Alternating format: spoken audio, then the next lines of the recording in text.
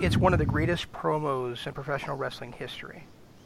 It's one of the things that people remember Chris Jericho for when he was Lionheart. It's one of the things that people remember from 20 years ago, if not more, on Monday Nitro.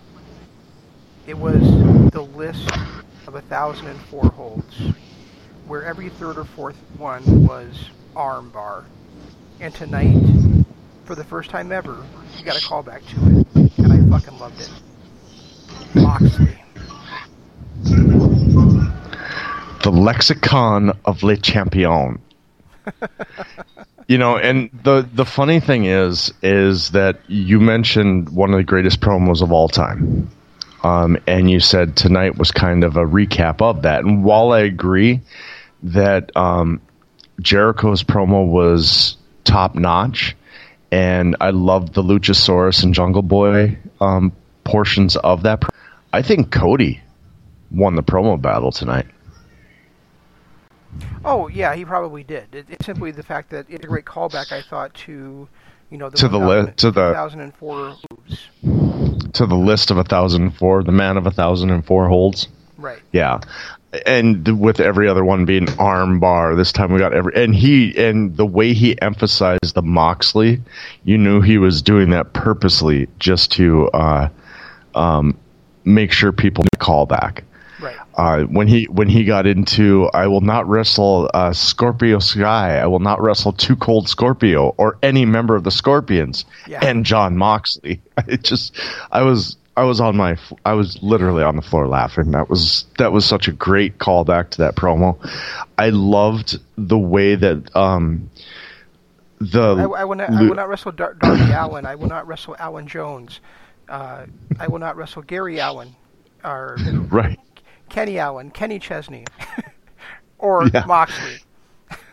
And then when Lucha or Jurassic Express came out, and you had just that huge, and everybody of course going for Luchasaurus, and he said, "I won't wrestle. I'm not wrestling dinosaurs," and to have Luchasaurus go off on his master's degree in prehistoric history and call out what he did was just a grunt for it. Just not, even if you understand what it's about, it was just kind of that great moment where he got his little one-liner of his intelligence in. And I perfectly am in this spot on Dynamite. I think it's too soon for him simply because he's been off TV, other than the last couple of weeks. So I thought if one of those three guys, that Jack Perry was the right guy. Well, and not only that, but he is actually positioned, just because of his ability and his size, to be a legitimate threat and be an AEW champion sometime soon. And if you throw him to the Wolves right now, you ruin any chance of him being champion anytime in the next 2 years. That's the position we're in with Adam Page. It's Hangman has the ability, has the size, has the crowd support to be that champion, but because he lost Jericho the way that he did, it's a good 2 years before he's going to be a legitimate threat. And if you feed Luchasaurus at this point to the Wolves, it's going to be a while before he is too. I mean, right now with Cody kind of pulling back, MJF doing his thing, we've only really got one legitimate contender, because Kenny and Pac are kind of not. They keep trading wins, and Pac losing to Page and Omega and his struggles. They're not, outside of Moxley, there's nobody else that's a legitimate contender. So we can't keep Jericho as the champion for much longer. Because as great as he is as it, unless he can figure out how to be that Ric Flair character, once Flair hit 40 and was, still the champion in WCW, unless they can figure out a way to continue to keep Jericho as a champion because of underhanded things like that, his time is coming pretty soon. Well, and right now, we have been doing actually.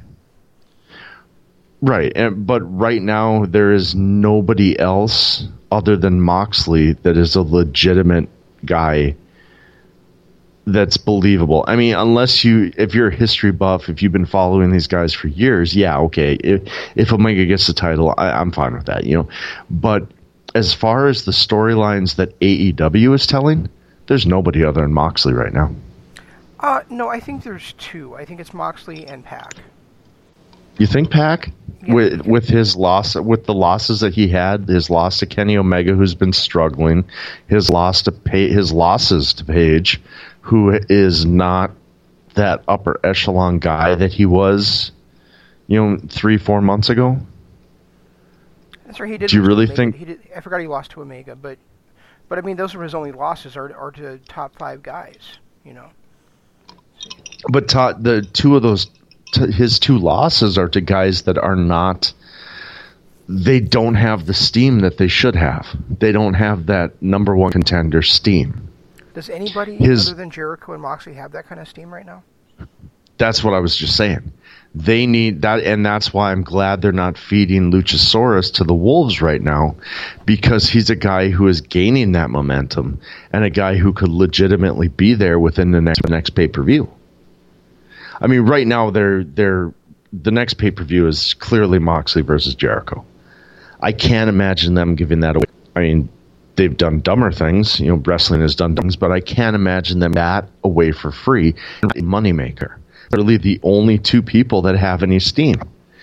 Continue with Luchasaurus the way that they are, I can easily see him the champion by the middle of next summer, or, by next summer. I could see Luchasaurus being their champion by around WrestleMania season. And be a legitimate threat and be somebody that people look at as like, oh yeah, okay, I can see that. Okay. If they continue. They have to be able to continue the way they are, though, to do that. Yeah. So I'm looking at the rankings right now. So Moxley's number 1, Pac number 2. He's only 8, so I mean that's an awesome record. But the fact that he's lost the people he did is the problem. Well, one of the guys he lost to is number 3, and he's 1-1 against him, and that's Omega. Right. And then Cody's number 4, and MJF is number 5. I don't buy MJF being number 5 simply because he's only had 3 singles matches. He's 2-1. And then Cody is number 4. I don't get, because how can he be a top? He's not allowed to challenge. If he can't wrestle for the championship. Right. Exactly. So I mean, you're looking at the problem that AEW has created by kind of punking out Page the way they did, kind of going on this ridiculous losing streak, and then, it's because of Pac that he's had this losing streak with Omega. And then, having Pac lose to these 2 guys who are in questionable storylines with their win-loss record and their confidence. You've turned the top, and then, having Cody there and MJF there. MJF has had one singles match. He hasn't even had a tag team match since in the last months. So, deserve to be there. Cody doesn't, because Cody, gave up his right to ever have that chance again. And then the next, Page is what I think was Page like number 7 or 8. I'm only looking at the top 5 right now, so I'm not sure. But and then you had Omega, who for the last nothing.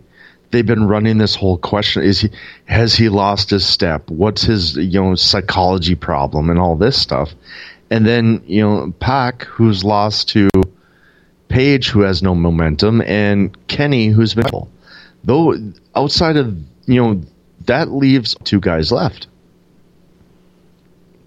as legitimate threats to be the champion and believable champions. I just think if they were to pull, I think it.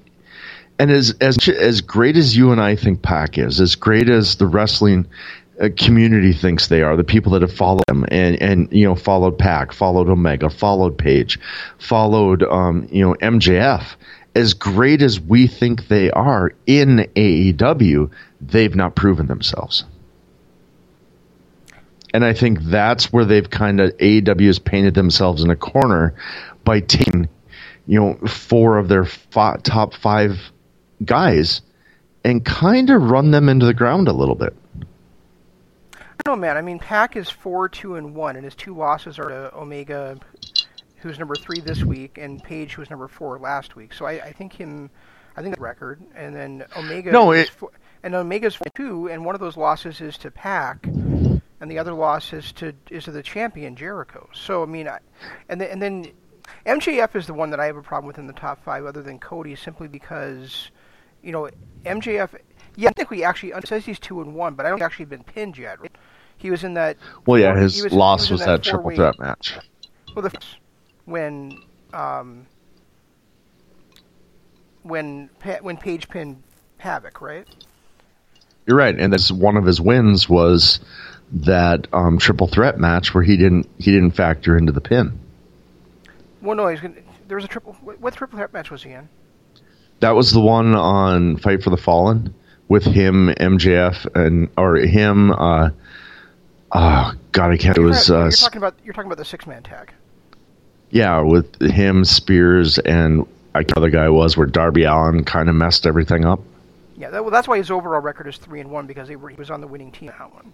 But I'm right. saying what I'm saying though was his singles matches were beating Brandon. He's Cutler. 1-0.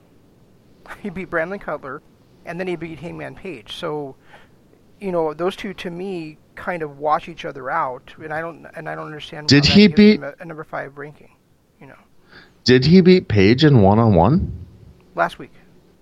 Yeah. Ring okay. thing. Yep, but you're right. Okay, I totally forgot about that one. But one of was a 2-minute jobber match.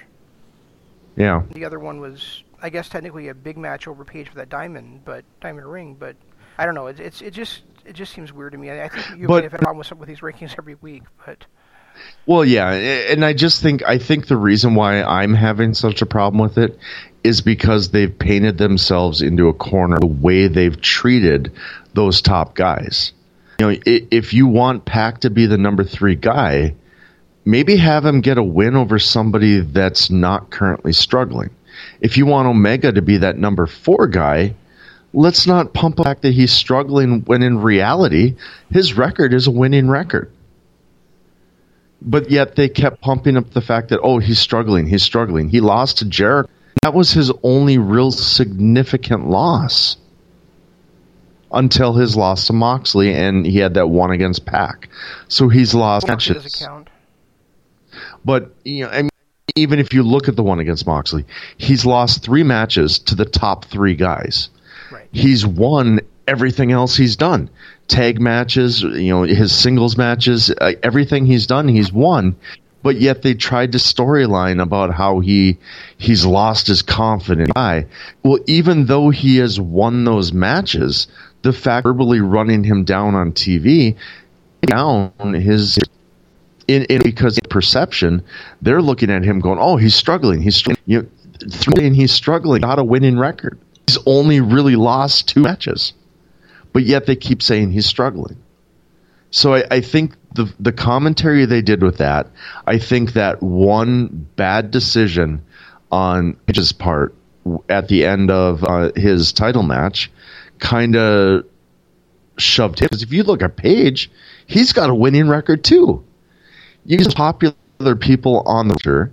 He's really only got that one decision against Jericho on his record. And then he's not winning? Really, dude? Look at your record since you've been in AEW. In record, you've beat your biggest nemesis in Pac. You beat everybody you've been in tag teams, battle royals, literally everything he's been a part of, he's won. But because of that one bad decision, and they trade him on it, look at him like, okay, well he's not that big of a deal. When in reality, if they would ignore those things and actually Pump has been probably one of the winningest guys on the roster, he is a legitimate top 5 contender. He's won 2 battle royals. He's beaten everybody he's been in the ring with except for Jericho. And he's still looked at as a loser? It doesn't make sense to me. You know what I just realized? What's that? I was wondering why I had so little energy about today's episode of Dynamite. But I think it's because most of my favorite guys weren't even on there. Allen wasn't on there, Page wasn't on there, Omega wasn't on there, Private Party wasn't on there, Pac wasn't. Well, not just that, but outside of those first two matches and the two big promos, this was a throwaway episode. Even the main event was a letdown. Oh, definitely was. But I'm saying, I think that and I think Page, you talked about how he's becoming popular and heating up. Well, this was not the time to have him not be on the show. Exactly, and I think the fact that Darby Allin wasn't out there, even in a promo setting, this would have been a good time for maybe even during a commercial break if they'd done some kind of little backstage segment or not a backstage segment because I hate those, but I hate those when they're in a commercial break. But if they had done during a commercial break, say they throw a little pre-done promo about Darby Allin where you're just even watching him while the commercials are going, skateboarding and doing his biggest moves, would have done so much for him. And it would have been a throwaway segment that they wouldn't have had to spend a whole lot of time on. It would have just been, okay, we're watching on the side screen, we're watching Darby Allin do his coffin drops through a barrel and we see him in some, big movie ad against Cody. We see him in some big movie ad against Jericho and Moxley. And, you just see that image in the side of your eyes while you're watching, while the commercial's on. Would have done so much for a guy like that. And that's kind of what I've been saying since day one. I wish that if they're going to do these split screens, I wish if they're going to do these commercial breaks and stuff, that they do them right. And to do them right, you could do just a little segment that just shows one of the top guys that you're trying to pump up and make a big deal. Show some of his biggest moves during that commercial break. Yeah. Because that gets at that subliminal thing in the back of your mind going, holy shit, Darby Allin is really cool. Speaking of vignettes like that, I really wish they had done this Dark Order stuff before debuting them.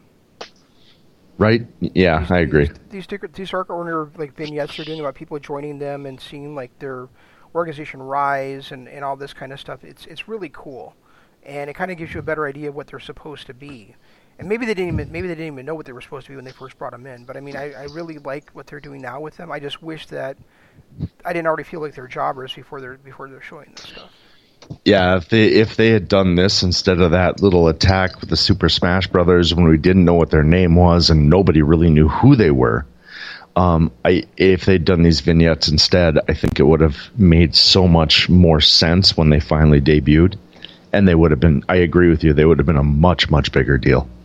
I'll even go one step further than that. I'll say that if they and the Blade and the Butcher have traded places, I think both teams would be better off.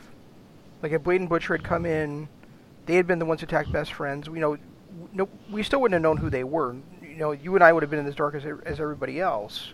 But now they'd be better positioned right now than they are. And then if a Dark Order had been the ones who attacked Cody last week, after all these weeks of promos, again, they're in a great position. Right, exactly. You can't debut unknown people. I think they're.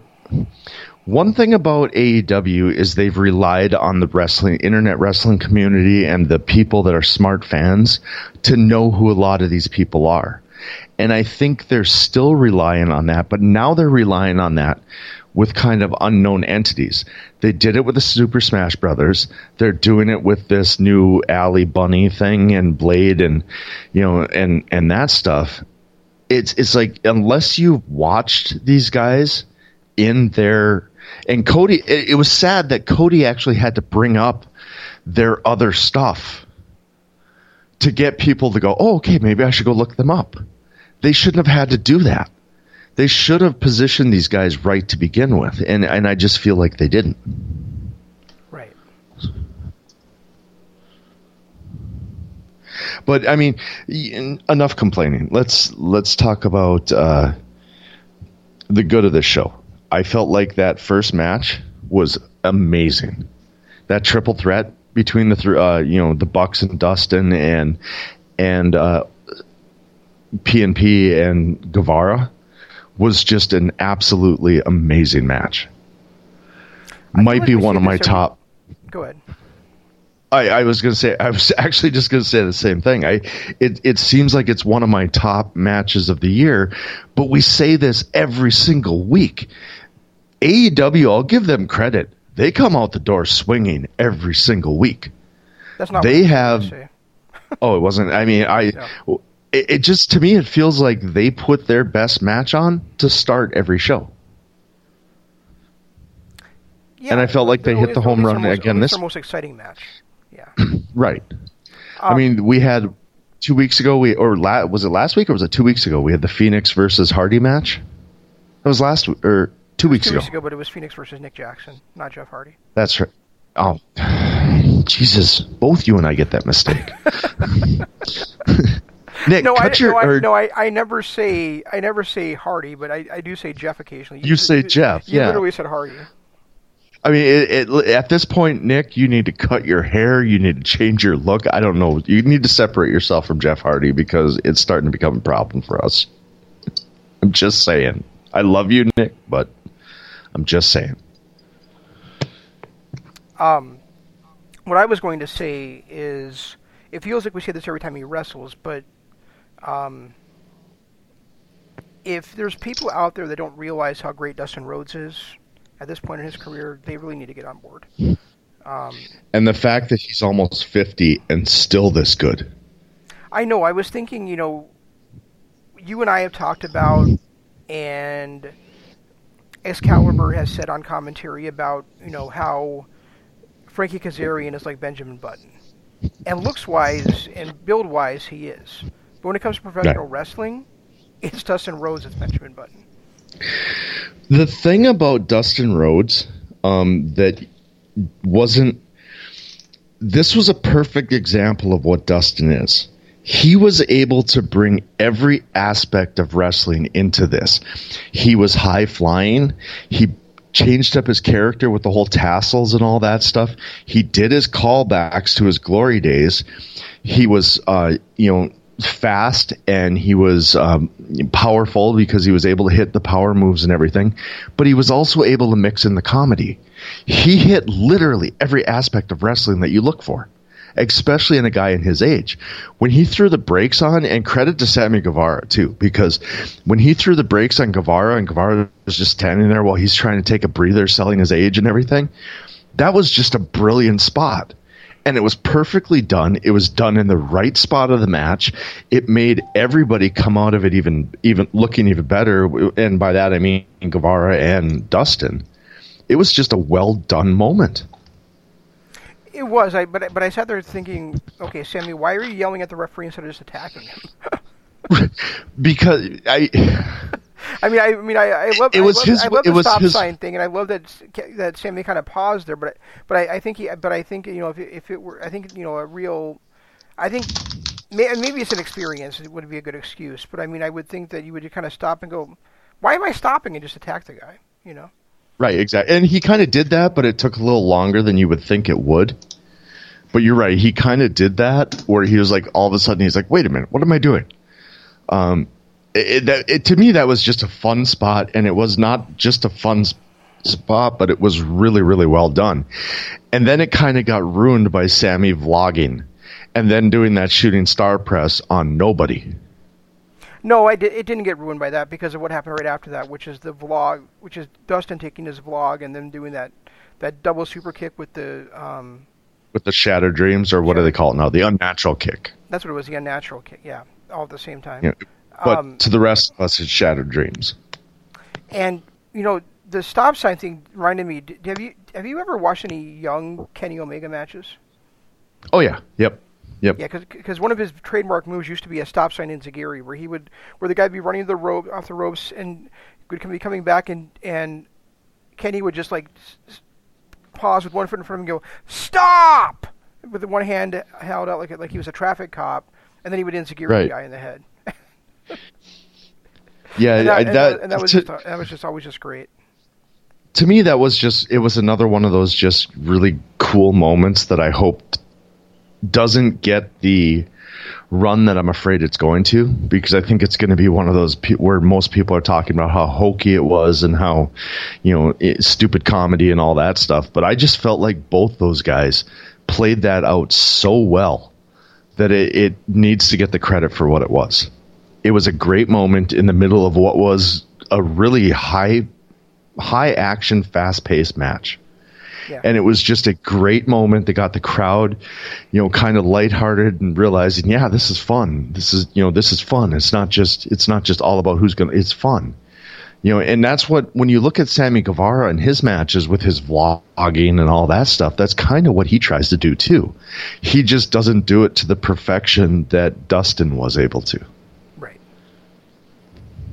And that's, experience. And it was nice that it was Dustin being able to do that to Sammy, because Sammy tries to do that in every one of his matches where he gets that little comedy spot in there. And for Dustin to be able to do it, it was kind of like the old guy showing the young guy how to do it. It just, to me, it was a great moment. It was one of my favorite spots of the entire night. The only thing I'm going to say, the only bad thing I'm going to say about this match is Dustin's kick out after getting hit with the 630. First with the slapjack and then with the 630, I thought was unnecessary. Yeah. When it's a 6-man tag match and you've got two other guys there that can break it up, and you hit a big spot like that, that's really the way it should happen, not with a kick out. I think the 630, that did more. And as soon as he kicked out, I went, oh, damn it. Yeah. Because it just took Sammy and everything Sammy's been working for months and months and years. It just kind of, it was like, and I'm going to call back to it again, but the Adam Page, when Jericho kicked out, it just did so much to hurt Page that I felt like this was kind of the same thing where Dustin kicks out of this. This is a 50-year-old man who just got hit with a 630 that has put away guys half his age, and he's able to kick out. Well, that's what I didn't know. I didn't know if that was actually Sammy's finisher or not. It is on the Indies, and it was in AAA. Okay. I've seen him use that as a finisher a lot. And, he's always been, the 630 has always kind of been his signature, the big move that he does to put away matches. And to see Dustin kick out of it was really painful. Yeah, see, if that's the case, then there's no way Dustin should have kicked out of that. It should have been like, and I know Matt had just got knocked out, so it should have been like Jeff pulling Guevara Jeff off or the Nick? outside or something. Nick, I'm sorry. Oh, yeah. Yeah. See, here we go again. Cut your hair or something, Nick. Jesus. Well, the funny thing is that his hair is getting darker now, so there's times when he gets tagged in, and I think it's Matt getting tagged in. And to be honest, it's credit that we're giving him that kind of, that we make that kind of mistake, that he's that similar to Jeff Hardy, because Jeff is, let's face it, one of the all-time greats. Yeah, he's a guy who's a few. Shawn Michaels, I guess. Exactly, but even that would be a credit. Yeah, if we were calling him Matt Hardy, that would be a problem. No, I'm saying if we were calling Matt Marty, that would be a problem. Yeah, that would be a problem too. Yeah, I agree. But give it. If we keep making that mistake, but it's kind of a great thing because we're comparing him to one of the greatest of all time. Right. What was the second match you said that you liked? I'm trying to remember. Was that the Beretta versus Phoenix? Trent versus Phoenix. Yeah, that was really good too. Yeah. The thing too that, and I'm going to say it here, there were a couple of things that Jim Ross said where I went, all right, I love you now. When he was talking about Guevara when he was coming down to the ring, talking about how, he's the Spanish god and all that stuff, and that's stupid, but this kid is a future superstar and sooner than later. It was kind of nice to see a guy of Jim Ross's stature, even though the smart fans kind of hate this guy and think that he doesn't know what he's doing.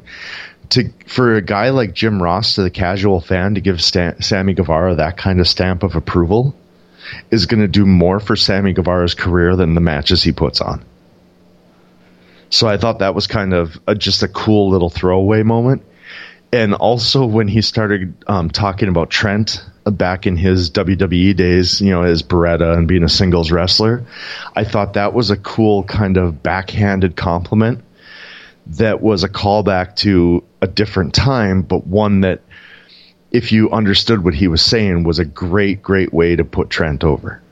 Those were two spots that Jim Ross did this week that I was like, okay, Jim, I like you now.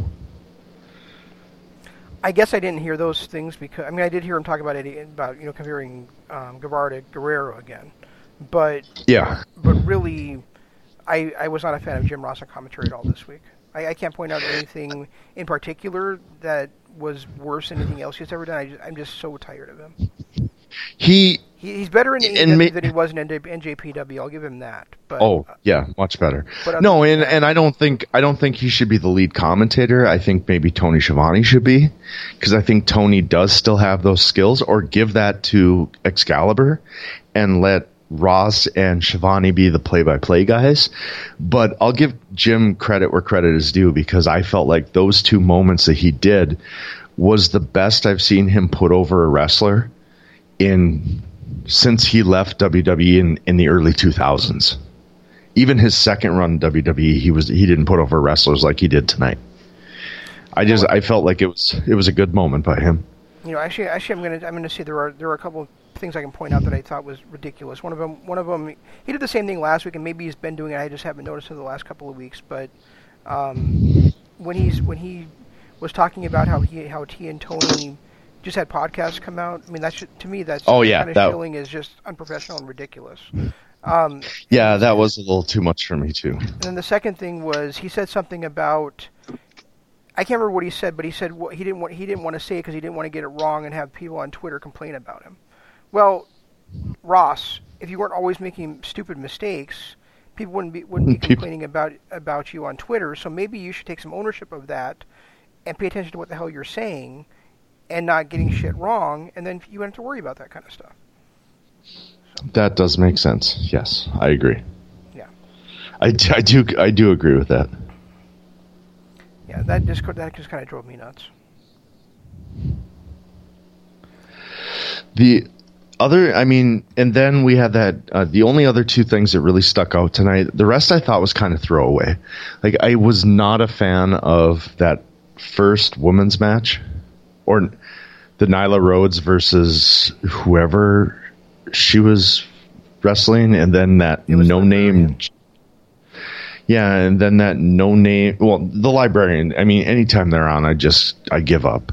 They've ruined Peter Avalon to a point where I don't think he'll come back in AEW. And Leva Bates has never been this is her second match in AEW. I think it was her first on Dynamite, but no, she's had other matches on Dark. Oh, okay.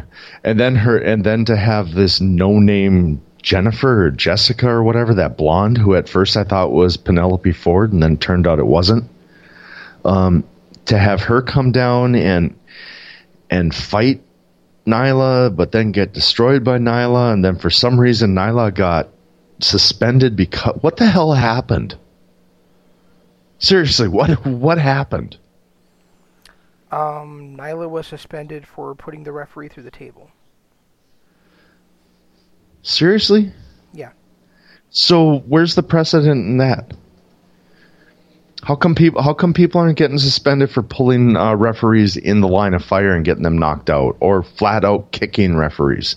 If we're going to suspend Nyla Rhodes for putting a referee through a table, why don't we suspend everybody that puts a referee in danger?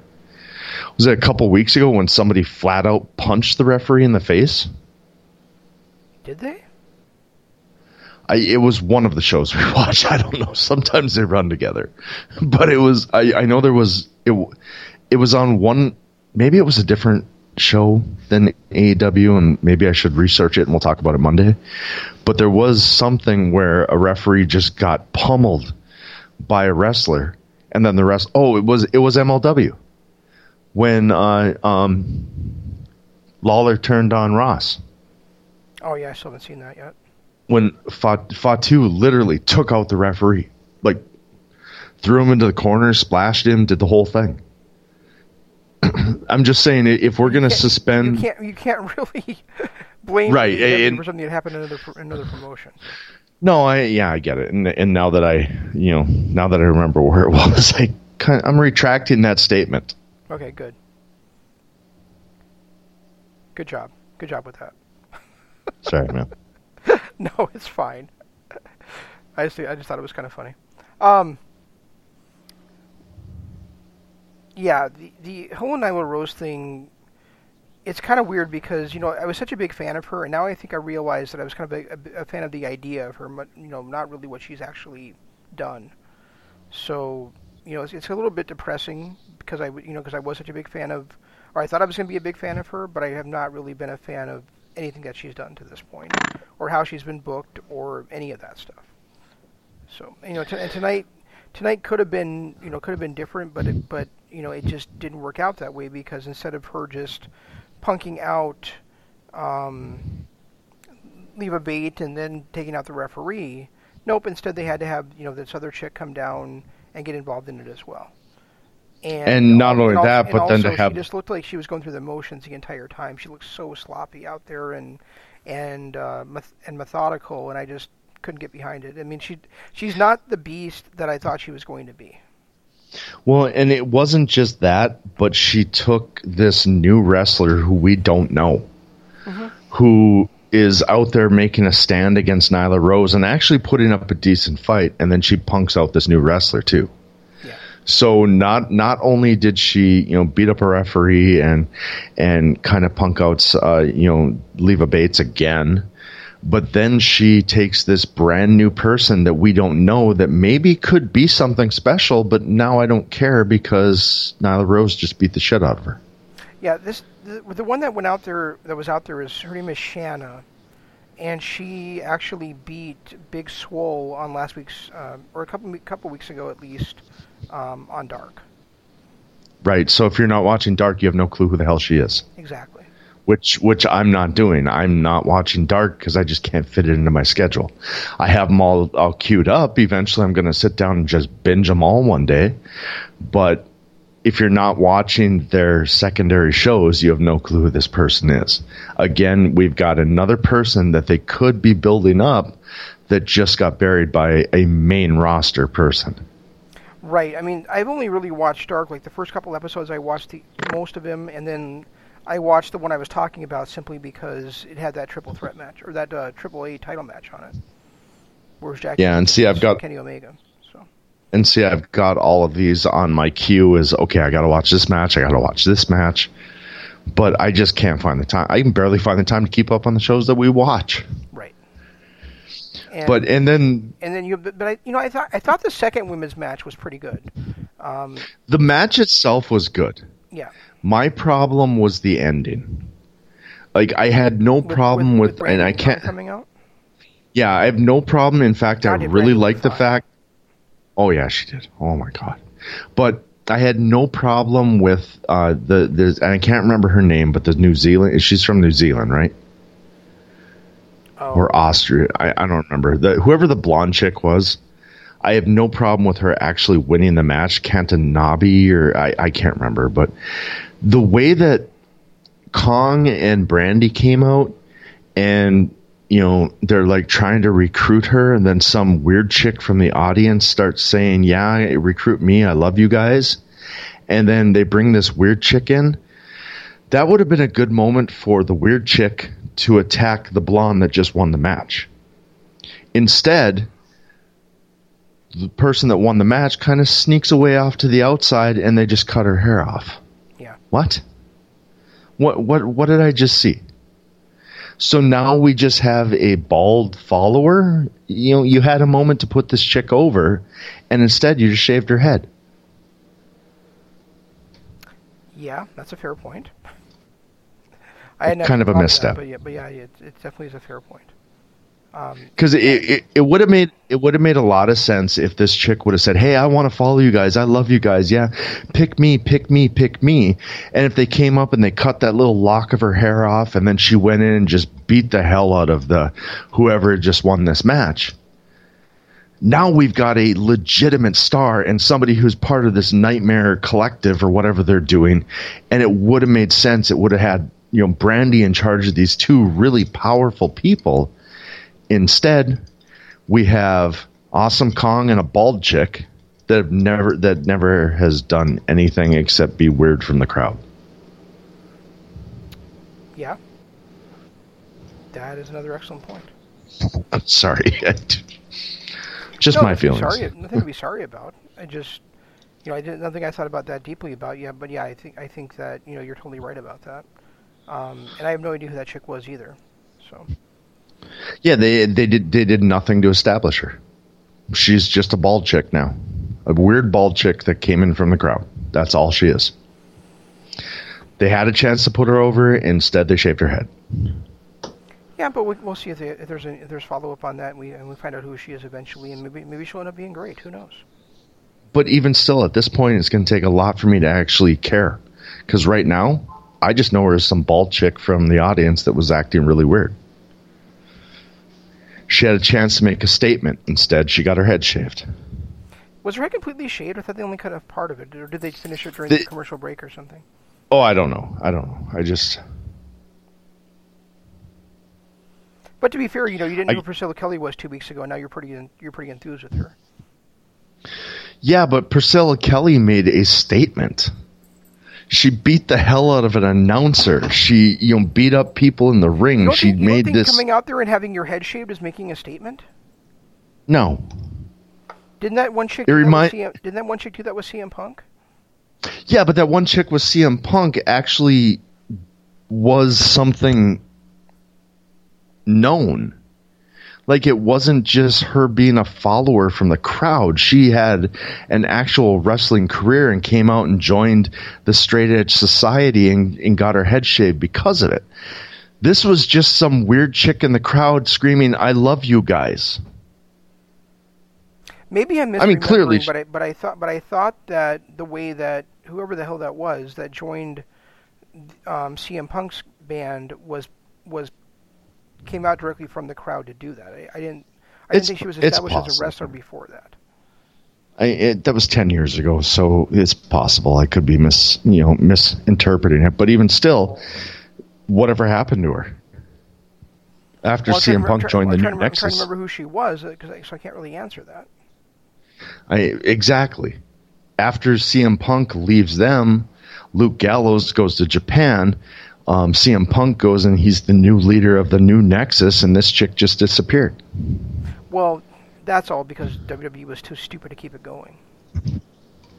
Yeah, true, but because that was an awesome stable. Oh, it was. It was one of my favorites. But outside of those first two matches, Cody, his interview, I felt like he kind of was an ass bag and distanced himself more from the Elite than Adam Page did. When he's saying, all these guys I've counted on, my wife is cutting the hair off of losers in this division, and my brother and my two best friends are off doing their own thing in some blood feud against the Inner Circle, and MJF stabbed me in the back. He just literally put himself on an island. I loved his interview. I loved how passionate he was. I loved the fact that he took his, because even though there's 4 executive producers or executive officers, whatever they are, of AEW, Cody is the one who gets the most love for being the mind behind AEW and all this stuff, even though he was the one in reality who hemmed and hawed about it the most. The Bucks and Omega, they were all in. They wanted to do this. They're the ones that were the driving force. They had to convince Cody to come and be a part of it because he didn't really want to. But he's the one who, since day one, has gotten all the love. And I really love the fact that he went out there and he played up that part as being this big shot.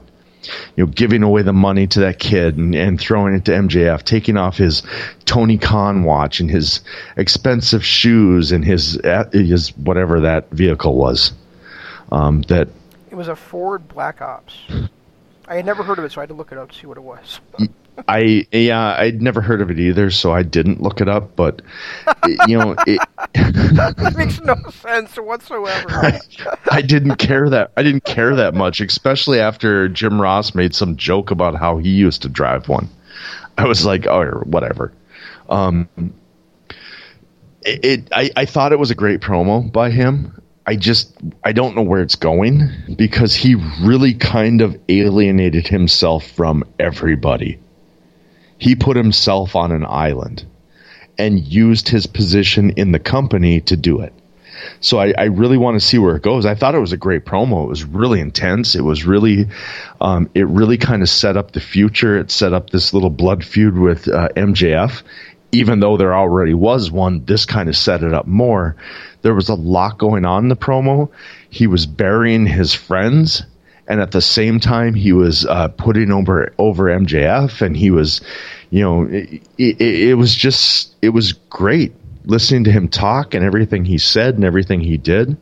I thought was amazing. I need to see where it goes, though.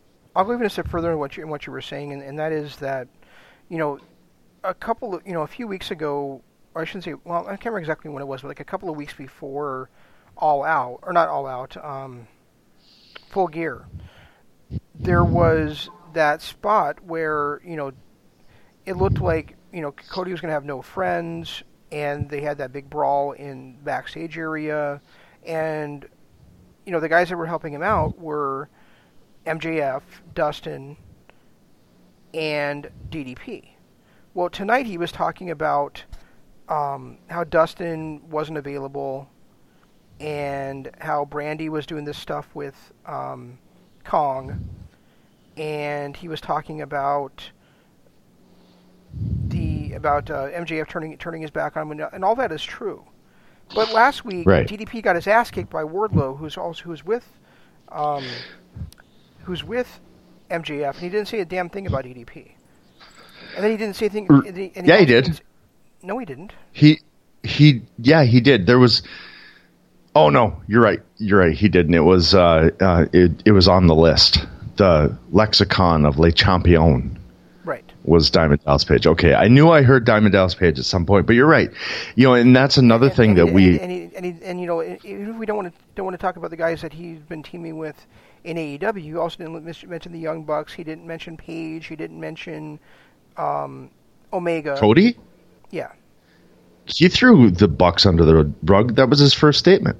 He reached out for the guys that were his friends, and his brother is teaming with the Bucks in this blood feud against Proud and Powerful. That was the first thing he said, was his brother and the Bucks. I didn't remember him mentioning the Bucks. I thought he just said his brother's in some kind of stupid 6-man or something. With the Bucks. I didn't think he specifically ever said the Bucks. Was my point. No, he did. He did. That was one of those moments where I went, Jesus, really? We're gonna bury all your friends? Yeah. So I thought it was weird he didn't mention Page after last week's Page versus Wardlow thing. Yeah, he didn't mention Page, and he also didn't. You're right. He didn't mention Omega, but he really went out of his way to separate himself from the people that he's been associated with the closest, because since he's been in AEW, we all know his friendship with the Bucks, his brother, his MJF, his wife. But has Kenny really been on screen a friend of Cody's? Probably. Kenny's teamed with the Bucks. Kenny's done his own stuff against Moxley and Pac, but he has never really interacted with Cody, right, where the other guys have. Everyone else has. So it was kind of, to me, it was okay that he really didn't mention Kenny, because even people that are smart fans know that he and Kenny have a very shattered past. Very interesting relationship. Yeah, that's one good way to put it. Yeah. So I was okay with that. The fact that he didn't mention it did click in my head. That's like, wait a minute, what about Kenny? I did think that for half a second, but then I was like, oh, okay, I get it. Makes sense why he wouldn't. Yeah, I guess like I said, I also don't remember him mentioning the Bucks, but I'll take your word for it that he did.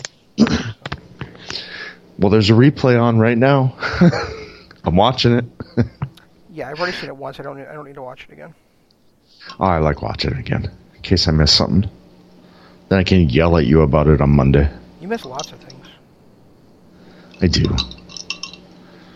Usually in my personal life with women, but that's a whole nother issue. You have trouble finding the hole sometimes, do you? Most times. Yeah, and you know, like you said, the main event of this show was basically a throwaway. You know, I really was not into it at all. Well, all it was a way to set up Jericho coming through the audience to end the show. That's really the only reason for the match. There was nothing that stood out. There was no moves that stood out. They looked sloppy. They looked like they have zero chemistry together. That spot where Moxley goes for that paradigm shift, but he's doing it into the ropes. Where was that supposed to go? Was he supposed to DDT him through the ropes? It made no sense. And then to have Joey Janela come out with this really weird looking spinning DDT over the ropes where Moxley just kind of crumpled and didn't really look like he got played. It was just a weird moment that looked like they did not have any kind of chemistry at all. You know, for when they had the fight for Fyter Fest, I was praising them for having that raised ramp and how excited I was for it.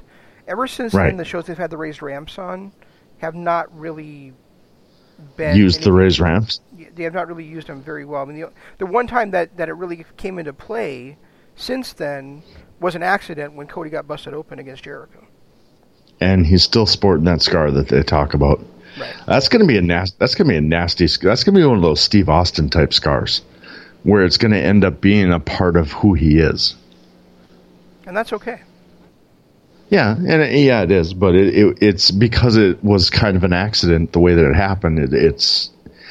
I remember one time listening to Austin, and they were talking about the scar on his lip and how did he get it and everything. He goes, "It was an accident. There was no cool story to it. It was an accident." And that's kind of the way you're looking at it with Cody now too. He's going to have this really cool scar that's going to be a part of his lexicon for the future, and it's just going to be, it was an accident.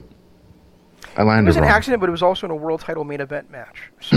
That's true. That is true. Where Austin's, I guess, was a car crash or something. But right. So, I mean, I don't. Do you have anything else on this episode? I thought the first hour was great. The second hour was. I couldn't get into it. I couldn't get anything that happened in the second hour. Yeah, I mean, I like I said, it was kind of a low energy show for me, even though there's parts that I liked simply because so many guys that are high profile weren't even on the show. Yeah, and hopefully that's something that they don't continue to do, because I think you're right. I think that really hurt the product, even if you have them in a backstage segment or. Yeah, I mean, we talked about like saving them and not having them on every week, but I think when you have so many guys that are top level stars off in 1 week, it just really brings down the show. Well, yeah, I mean, if they had, like I said, if they'd had a little spot, just a little pre-produced thing that was shown during the commercial break with Darby Allin, and then maybe another one in a different commercial break with Paige, we wouldn't have noticed it as much. But the fact that, like you said, there were so many of the top stars that weren't even there. Right, and I ran down earlier the top 5 list from this, the top 5 contender list, and only one of those guys wrestled. Yeah, and the other one cut another. And only one other guy was even on the show at all. So. And the other guy cut one of the best promos I've heard in a long time. He did. And he shouldn't even be in that top 5 contender list. I agree. Because he can't. And that was another thing too. And I want to say this briefly. That was another thing too that was kind of underhanded, with him saying, "I'll give you whatever you want, whatever it takes to make you wrestle, or to make you wrestle me." He opened up a number 1 contendership match by saying that. These two wrestle, the winner gets a number 1 contender spot. Now all of a sudden Cody's back in the main event. Cody also set it up by talking about how he never quit and never would have. Right. So it was something that you and I talked about before this match happened, where there's going to be some kind of loophole that gets him back into contendership for the title. And he kind of, in this promo, alluded to both of those little loopholes that could happen. Well, I don't think that, just because MJF could be challenging for the number one contendership means that Cody would get that, because Cody's prize would be actually getting MJF in the ring. Also, right, but if you notice, the way that Cody phrased it wasn't that if he lost the match to Jericho, he would never wrestle for the championship again. It was that if he didn't win, he'd never wrestle for the championship again. So right, and he did say that, but then with his little statement about how I never quit. I didn't win the title, but I never quit. No, I know he said that. I'm just saying that I don't see how he can actually worm his way out of it, considering the fact that his actual statement wasn't, if I lost, it was if I did not win. Dude, it's wrestling. He just wormed himself out of it by that one statement. That was the opening that he gets to say, hey, you know what? I don't suck. I should get another title shot. That was his opening. Yeah, I'd be a lot more okay with it if it was somebody, if it was to the point where, whoever was the champion was just like begging for him to get the title shot. So. Now, did he say he would never get a title shot again, or another title shot as long as Jericho was champ? Never get another title shot again. Okay.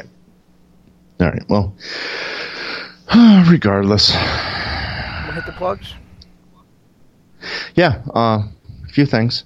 One I didn't hit on Monday, and of course our Monday show, Kingdom of Honor. Listen to it right here on Lords of Pain Radio. It's also on YouTube. YouTube.com/Kingdom of Honor. You can hear that show. You can hear this show. You can hear anything that we do kind of specialized that we just kind of are bored, so we throw stuff up. Again, YouTube.com/Kingdom of Honor. Go there, like everything, subscribe to it. It helps us out in the end, and eventually we can do live shows on it if we get enough subscribers. Patreon, another place you can listen to this show and also our Monday show. You can just patreon.com/Kingdom of Honor. I put these up for free for a limited time until we get 5 episodes. I try to keep 5 free at a time before they move to our archives. And you can really, really help us out on a personal level by donating. And we do give you things for donating. We give you our archives, which go back to 2014, 15, something like that, where we've done a lot of shows over time, and they're all in our archives. And we do also give you exclusive content. We try to pump one out a week, usually Monday nights. I usually have it up Monday nights. This week we're actually doing it tomorrow.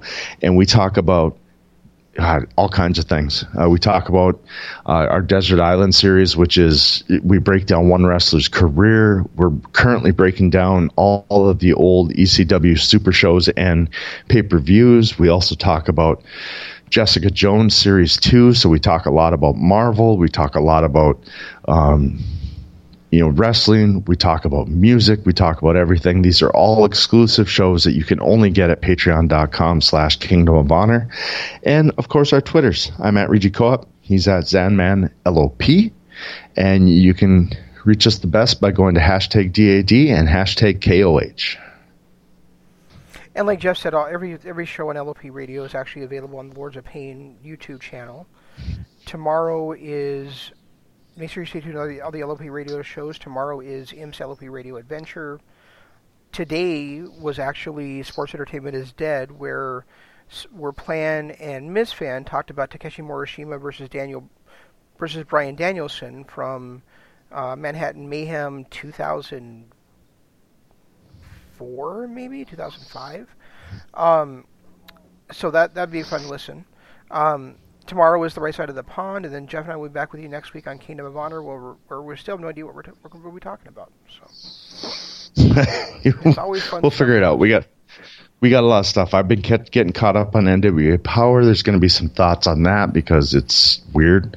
I'm caught up on MLW, so we'll get some of that on there. Of course, there's always going to be AEW talk and just random stuff because we like to call it an ADD show because we are all over the map. We are. That's all we've got. We'll try to do better next time. Until then, this is Shane saying long days, pleasant nights, and Jeff saying goodbye. G1 Climax 27. Goodbye and good night.